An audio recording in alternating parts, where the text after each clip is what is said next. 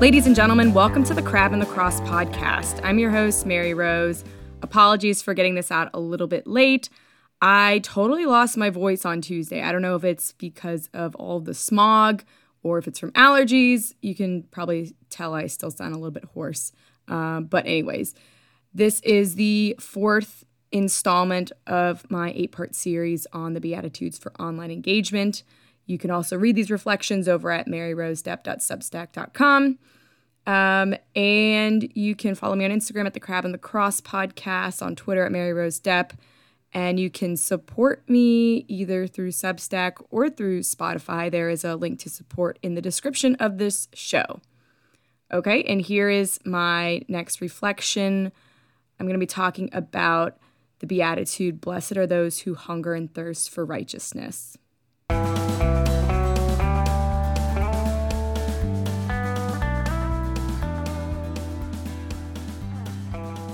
From the outside, the Hart family looked like the portrait of progressive perfection.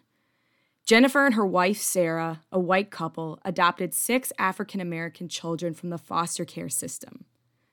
Jennifer was the spokesperson for the family and regularly posted on social media photos of her children playing outdoors, wearing matching clothes, and dancing at music festivals. Lengthy narrations of their adventures were accompanied by toothy grins from her adorable brood. Her son Devontae, who often toted a free hug sign, was even famously photographed embracing a police officer at a protest over the killing of Michael Brown. But off camera, there were signs of abuse: hunger, bruises, reticence to return home from school. There were even a few visits from CPS, but the mothers always had an alibi.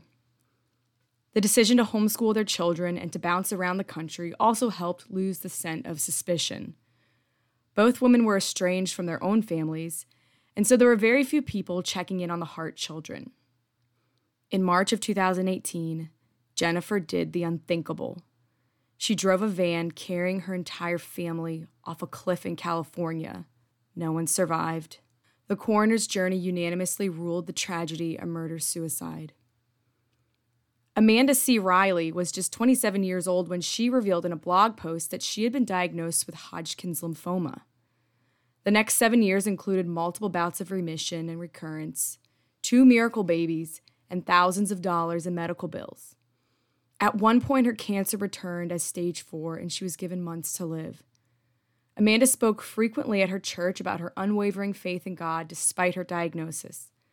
Thanks to her resilient spirit and regular blogging, she was able to raise over $100,000 for treatment. Her community rallied around her, and her church covered her in prayer. The movement was united under the hashtag Team Amanda. There was just one problem. Amanda didn't actually have cancer. In 2022, she was sentenced to 5 years in prison for financial fraud. She and her husband knowingly deceived their family, friends, community, and internet followers for money, sympathy, and VIP experiences. These 2 stories reveal the depth of deception lurking beneath the masks of curated morality. Those who read Jennifer's words or heard Amanda speak believed them, not only because they looked the part, but because why wouldn't you?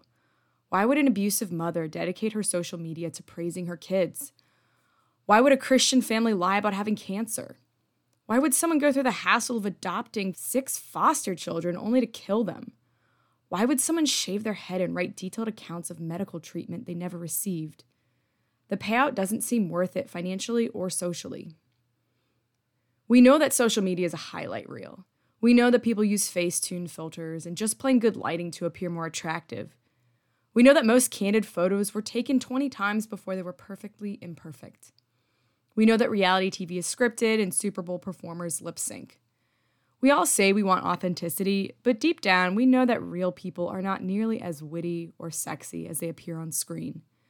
So we are generally content to exchange our suspension of disbelief for entertainment. We want to be dazzled, but not deceived. Jennifer Hart and Amanda Riley did not merely present prettier pictures or embellished narratives. They were complete frauds, wolves in sheep's clothing. Jesus teaches in the 4th Beatitude, "Blessed are those who hunger and thirst for righteousness, for they shall be satisfied." Jennifer and Amanda knew what righteousness looked like. giving 6 children a loving home, giving glory to God in trial, but neither hungered or thirsted for righteousness. Hunger and thirst are desires we feel within our own bodies. The longer we neglect them, the stronger they become. If we do not satiate these desires in a timely manner, we will die. We also cannot experience hunger and thirst on behalf of someone else. We can empathize with someone's hunger, and that empathy often leads to charity, but we cannot feel someone's hunger in our own bodies. When Jesus says we must hunger and thirst for righteousness, he doesn't mean that we must long for a just society. John Lennon was not preaching the Beatitudes when he sang about the brotherhood of man. To hunger and thirst for righteousness means to pursue one's own virtue. This is not selfish. What do you call someone who mourns over the sins of others but not his own? A hypocrite. I suppose the first lesson here is not to trust what you see online. I don't think most people are as duplicitous as these women, but certainly there are others out there cosplaying as perfect people. I spoke in my first post about the spirit of comparison. How sad that many of the ideals we compare ourselves to don't even exist. But the deeper lesson is this: we must pursue our own righteousness with the same regularity and urgency with which we resolve our own hunger and thirst. Everything Jesus taught in the Sermon on the Mount was about how to conform our inner life to our outer life. Do you pray, fast, and give alms? Good. Now do it in secret so that no one can praise you for it. Have you refrained from murder and adultery? Good. Now rid yourself from hidden anger and lust. Do you love your neighbors? Good. Now love your enemies. Like the Pharisees and Sadducees, Jennifer and Amanda mastered the outward appearance of morality. They even managed to speak effusively, always humbled by any praise they received. But inside they were filled with corpses. The internet has become a place for virtue signaling. In some circles, it's the dues paid to stay relevant. In those of the left, that might mean pronouns in your bio and using the proper hashtags and flags to promote the current thing.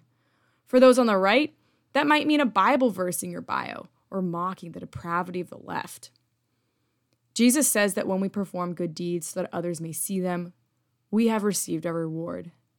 But on the internet, you don't actually have to perform good deeds to receive praise at all. You just have to signal that you're a good person. At least the Pharisees and Sadducees actually gave alms and performed fasts. I wrote last week about the virtue of meekness. It is possible to be kind on the internet. The government is watching, but so is God. And he said that on the day of judgment, we will render account for every careless word we utter. That's a chilling reminder. But the internet is still a tiny sliver of the moral sphere. It's also full of people ready to pounce on our every indiscretion. But I dare say that those who hunger and thirst for righteousness view themselves with far more scrutiny. I'll close this section with a few questions to ask yourself. Think of it as an examination of conscience. And please know that I'll be asking myself these questions too. Number 1, does the person I present online accurately reflect my appearance, attributes, and lifestyles? 2, is it necessary for me to share my good works online?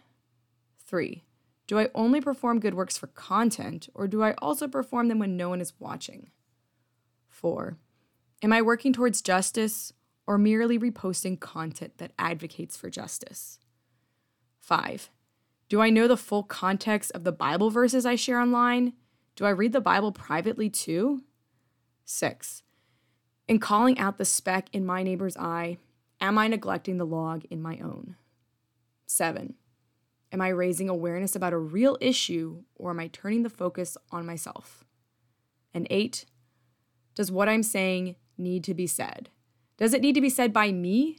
And is this something that needs to be said publicly?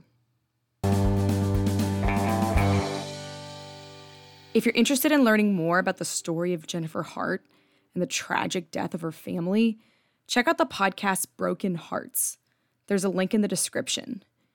If you want to hear more about the story of Amanda Riley and her fraudulent cancer claims, there's a podcast that's currently being released. It's called Scamanda, and there's also a link in the description. Thanks for listening.